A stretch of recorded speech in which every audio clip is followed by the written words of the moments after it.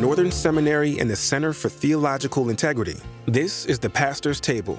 Today's church leaders are weary and burnt out from trying to lead in the machine of corporate leadership systems. The Pastor's Table brings you conversations with local pastors working out deep theological convictions in their churches. Here are your hosts, Reverend Tara Beth Leach and Dr. Mark Quanstrom.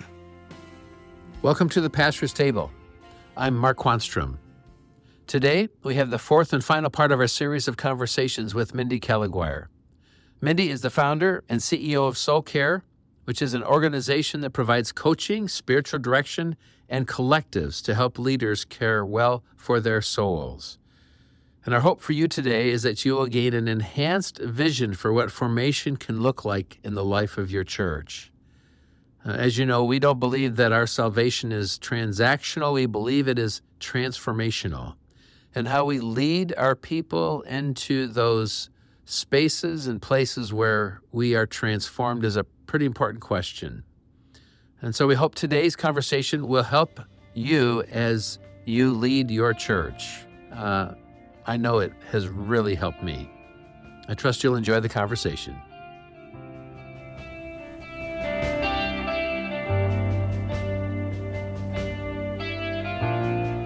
What could there be a through line of how we're constantly reinforcing these ways of connecting with God, no matter what the topic is? And I think that will not happen with without intentionality. Yeah. Like if we're just chasing after a great topic that is relevant to the moment, which is important, but not having a constant drumbeat of what is this way of following Jesus? Right. How does this topic this week relate to an assumption, a shared assumption that you guys are learning how to talk to God on your own time. You're learning how to read your Bible and reflect on Scripture on your own time. There's like I found it helpful when I was working with John Ortberg, and we were saying, okay, what's one set of spiritual practices that this is how I framed it to John. I was like, if you as the teaching pastor of our church would say over the course of somebody's involvement, say over 5 years, what practices would you want to think that person had somehow encountered and had become part of their own rhythms of life as a result of being part of this community? And it caused us to ask and answer different questions. Like, all right, well, what things would I name? There's a bazillion great spiritual practices, but in discernment to our community, what are some that you'd feel sick as the teaching pastor of your church to think somebody had been involved in our church and they'd never heard of these things? Like, what would those things be? So that's a fun discipline to go through as an individual pastor or a part of your team, and then start to say, how do we strategically make sure people are encountering instruction, simple instruction on how to do this stuff. A little story here. I did a class. They were doing midweek classes at Willow based on Reveal kind of thing. And they asked me to teach one of the more advanced classes on prayer. And so I had prepared my talk, and it was interactive and all these things. And at the beginning of we had a couple hundred people in the room. And before I started, I just said, okay, guys, but before we start out, what are some questions you're bringing into the room about prayer? I am so glad I asked that question. I heard everything from I'm praying the way I learned from Wayne Dyer. Who's the total, a bit way over the new edge. I don't remember what it was, but no one in that class was coming in ready to understand some sort of deep form of prayer. They had no foundation. And these people were coming in from all different lengths of tenure. This is not about Willow Creek. I've seen this so many places since. Yes. They were coming from all different places in their spiritual journey. And I can think of my own church here in Colorado. It's like, what part of a weekend service ever gets devoted to telling somebody how to sit down and be with Jesus in the pages of their Bible on their own and casts that vision? So I think you hear my point. It's like you have the opportunity there to introduce people to not only the imagination of the kingdom, but the ways of connecting to Jesus in daily life. So we're priests who are bridges between our people and the Lord. Now, we're not priests in the Judaic sense or the Roman Catholic sense, but we ought to see ourselves as facilitating the relationship between our Lord and our people. But I want to return to something you said just a minute. I don't want to miss it. You said we, as spiritual leaders, we have, I think you said organizational spiritual leadership, something like that. Is that how you said it? I said organizational spiritual direction. Yes. Direction. Okay, so, but what that mandates, what that implies is a pastor who is relationally connected to their congregation. Yeah. And we had in an earlier podcast, someone said it this way. I'm sorry, I don't remember who it was. They said, preaching is not content delivery. It was J.Y. Kim that said that. J.Y. Kim said, preaching is not content delivery.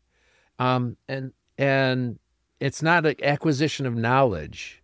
And so for us as pastors to know what our congregation needs to hear beyond the generic evangelical message, that mandates that we know our people and that we are in Indeed. some level of vulnerable relationship with our congregation, or we can't know what it is that they might benefit from on a Sunday morning. Right.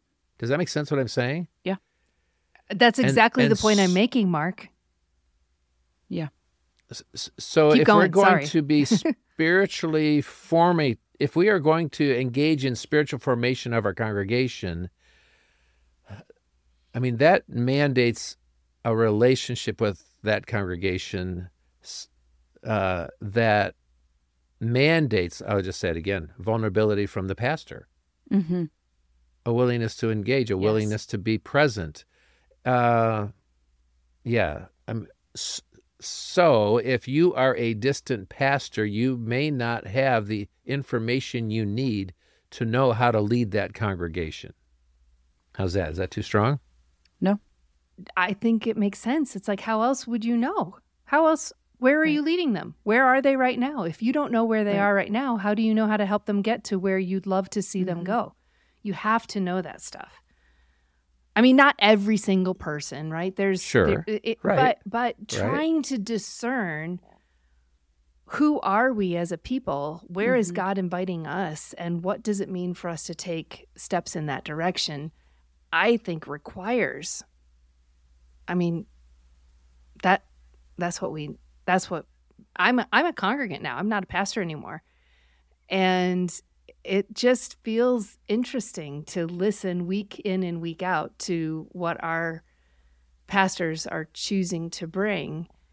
And you can kind of tell when it feels like it's a reflection of their knowledge of what we as a people are dealing with right now. And I don't mean like cultural hot topics. I mean us as a community. Yeah. Right. So the pastor leading on a particular Sunday has to address that particular Sunday's concerns.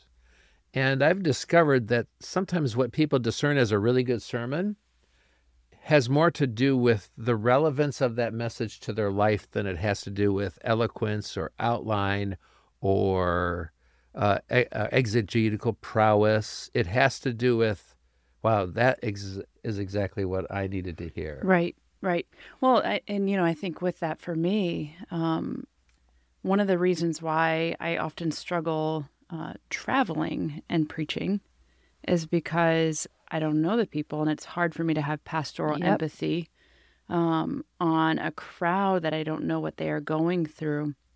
And for me, just the week in and week out, writing, and often born out of a sense of pastoral empathy for what my people are going through, can't be repeated elsewhere. I mean, these are sermons that are meant for this particular church and this particular time.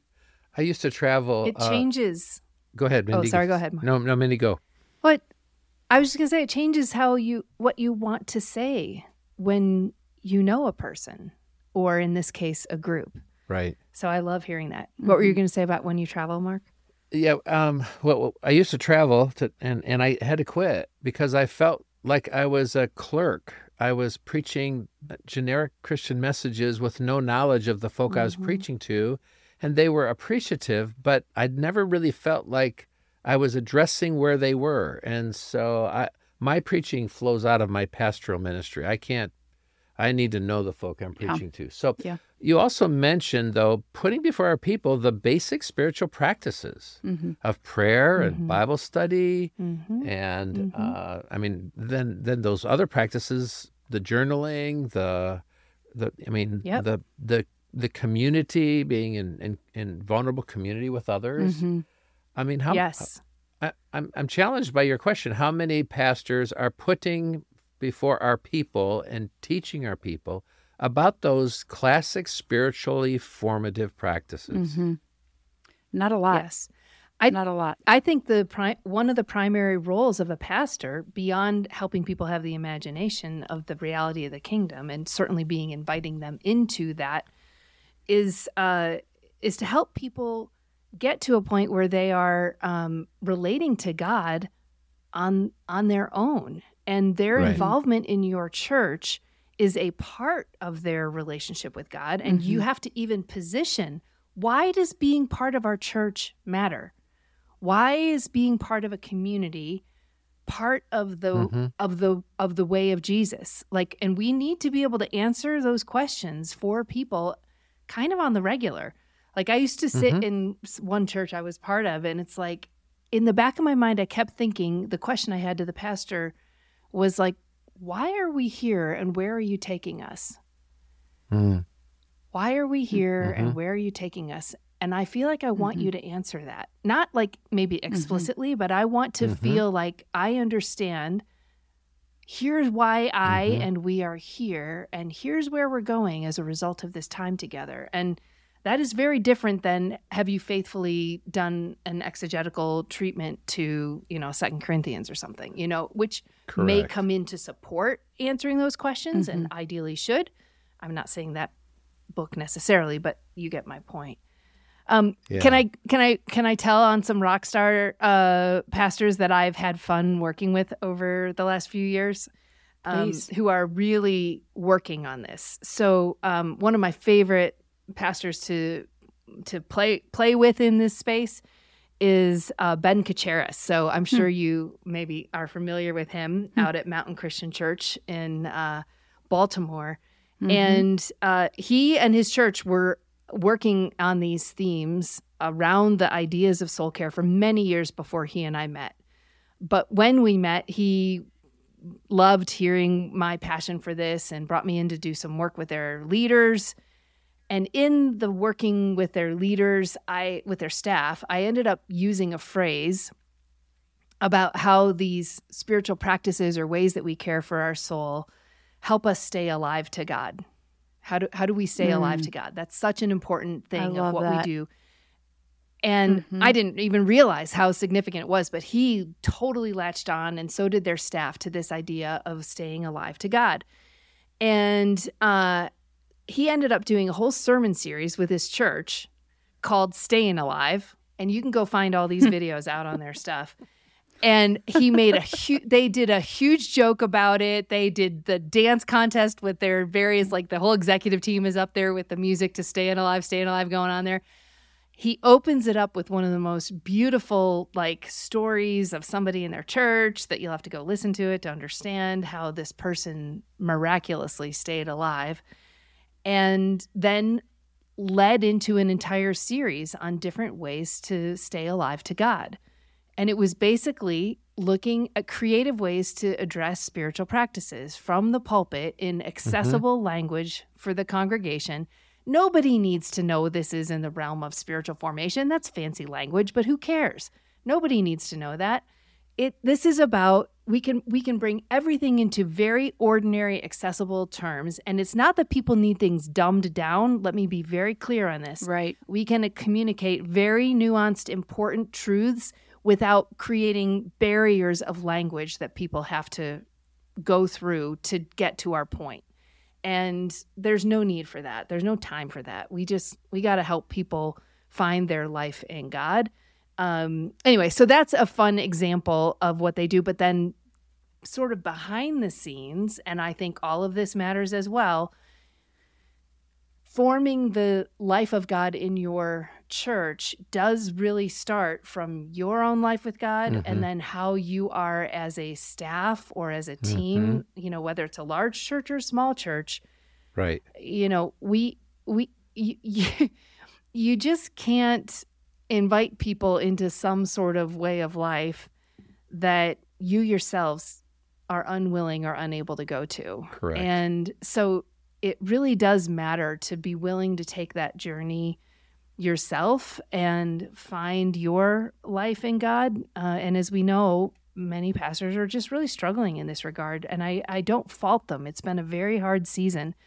But before we get too excited about bringing everybody else into this, it's really important for us to become conversant in healing, in grace, not forgiveness for all the sins that I've done, which is one way of thinking about grace, but grace as how am I receiving my strength from God today? Right. What does that look like today? Right. And every single follower of Jesus and needs that. And that's the hope we have for people who don't yet know Jesus, is that they really can experience grace, power, grace, love, forgiveness right in the dailies. And I don't know if we talked about this last time we chatted, but I think I told you I had heard from the Barna Group some new data coming out about Gen Z and the Alpha, which is the generation younger than Gen Z. And they did some openness to spirituality questions on a very large scale Barna type survey. And the guy, Craig Springer, he's a friend, is VP of something or other at Barna, and he was doing a readout of these findings at a gathering at Wheaton that I was at with him, and he was saying that what they're seeing in this data is that for that age group in particular, the new apologetic, and this was his language, is inner peace is the new apologetic. And he then went on to say, 40 years ago, it was evidence that demands a verdict. It was more than a carpenter. It's like if you could prove the authenticity of the Bible or the reality of the resurrection or any of those things, that's what caused that age group, which is now really the boomers and busters, to put their faith in Jesus. That was the apologetic that would convince them that Jesus was who he said he was. And then he said, when I was coming of age, maybe 20 years ago, in the thought of following Jesus or trusting him with your life, it was the apologetic was more around purpose. And you think of the purpose-driven life and all that kind of stuff. It was like, if you follow Jesus, your life can have purpose. And so people would trust in Jesus because they wanted purpose in their life. And indeed, of course, Jesus provides that. But he was saying, looking at that data now, that for this emerging generations, if you are a person who has a capacity for, carries inner peace, if you are marked by inner peace, then that age group wants to know what's up with that. They are open to hearing that Jesus is who he said he was because you carry inner peace. And when I heard that, I thought, oh my goodness, what if pastors are helping people, their congregations, find their life in the way of Jesus? What if in their fancy cars or destitute circumstances, either way, we as Jesus's people are finding inner peace, because not some Zen like I'm just checked out, but because we're receiving that peace as a fruit of the Spirit, as a fruit of our relationship with God, not as a slapped on, I'm going to try to be a happy Christian to try to convince my lost friends that Jesus, there's so much goofy stuff that has happened. But friends, if you really do carry inner peace, people can tell. Are you an unanxious participant in your local government? Are you an unanxious presence in your neighborhood? Are you an unanxious presence for good on the sidelines of your kids' sporting games? Are we helping our congregants encounter Jesus in daily life in such a way that they carry the kind of peace that is going to cause a watching world to possibly consider that Jesus is who he said he was? I'm like, that's a big idea. That is a very big idea.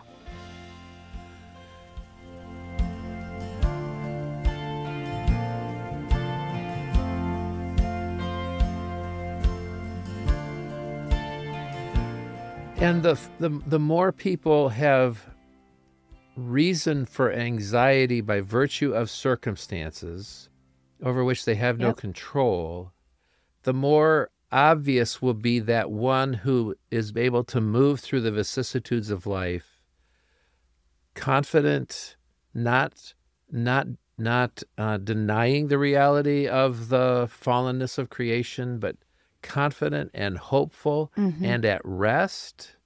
I mean, in an anxious age, peace would be the witness. Yeah, I'm a mom of 2 boys who are 10 and 13 years old, and I pastor a lot of young families. And this is absolutely a generation that is dealing with anxiety to a degree and level that I've never seen before. You know, one of my questions, and I don't have data behind this, and is it that we're also better at naming this reality? I don't know, but I know that COVID has changed things, and that we're seeing a lot of deterioration of mental health. And so I mean, I can just, yes, as a mom, I see this longing for kids to want to live an anxious-free life. And I do think that a lot of it is, I mean, yes, there's very real anxiety disorder, right? Depression is very real, right?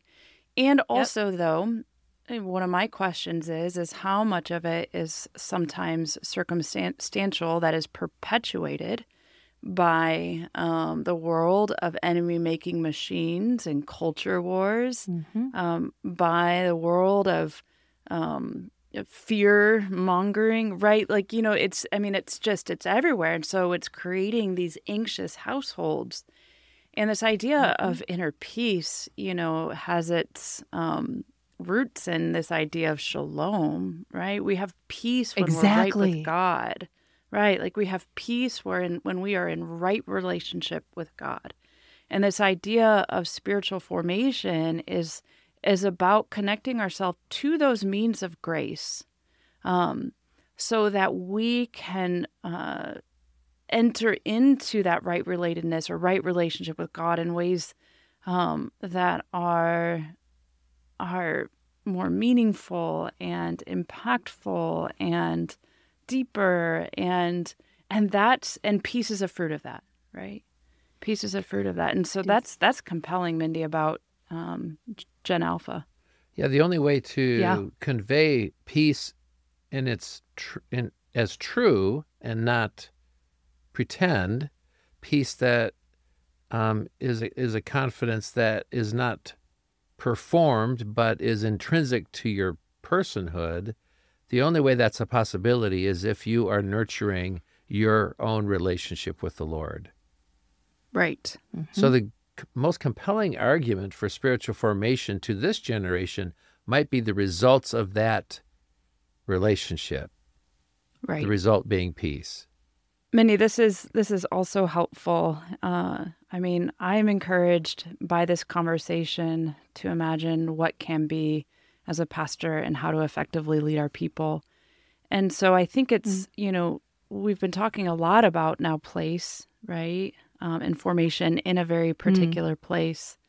And we've talked a lot about different spiritual practices. And I would imagine that there's pastors listening that are saying, okay, now, so tell me what to do. What's the program? Yeah, how would you answer that one? Oh man, I would have sympathy for it because I think a lot of times it's a shortcut to actionable things to pick something off the shelf. But I will say, I want to honor and bless the work that you're doing in a local context. And if you don't yet feel the sense of what do my people really need in terms of practices that would support their life with God, maybe that could just become a matter of prayer and sort of discernment for you over the next season, because there are so many different kinds of practices. Different authors split them out of practices of engagement and disengagement and solitude and silence. And, I could come up with a list, and I'm happy to share a list of sort of like foundational practices that do seem kind of universally important.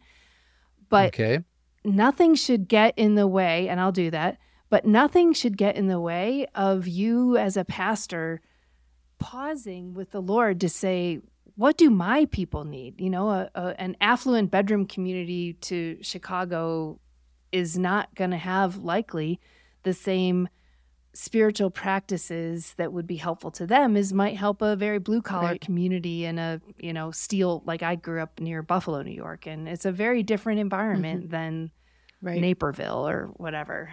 So I think I want to honor and elevate a pastor's involvement with discerning with the Lord. What would be like 3 practices that between now and the end of the year I'd want to try to reinforce for our community? And that would be a really good exercise. And it doesn't need to be the forever and ever ones or the uber ones that are more important than all the rest.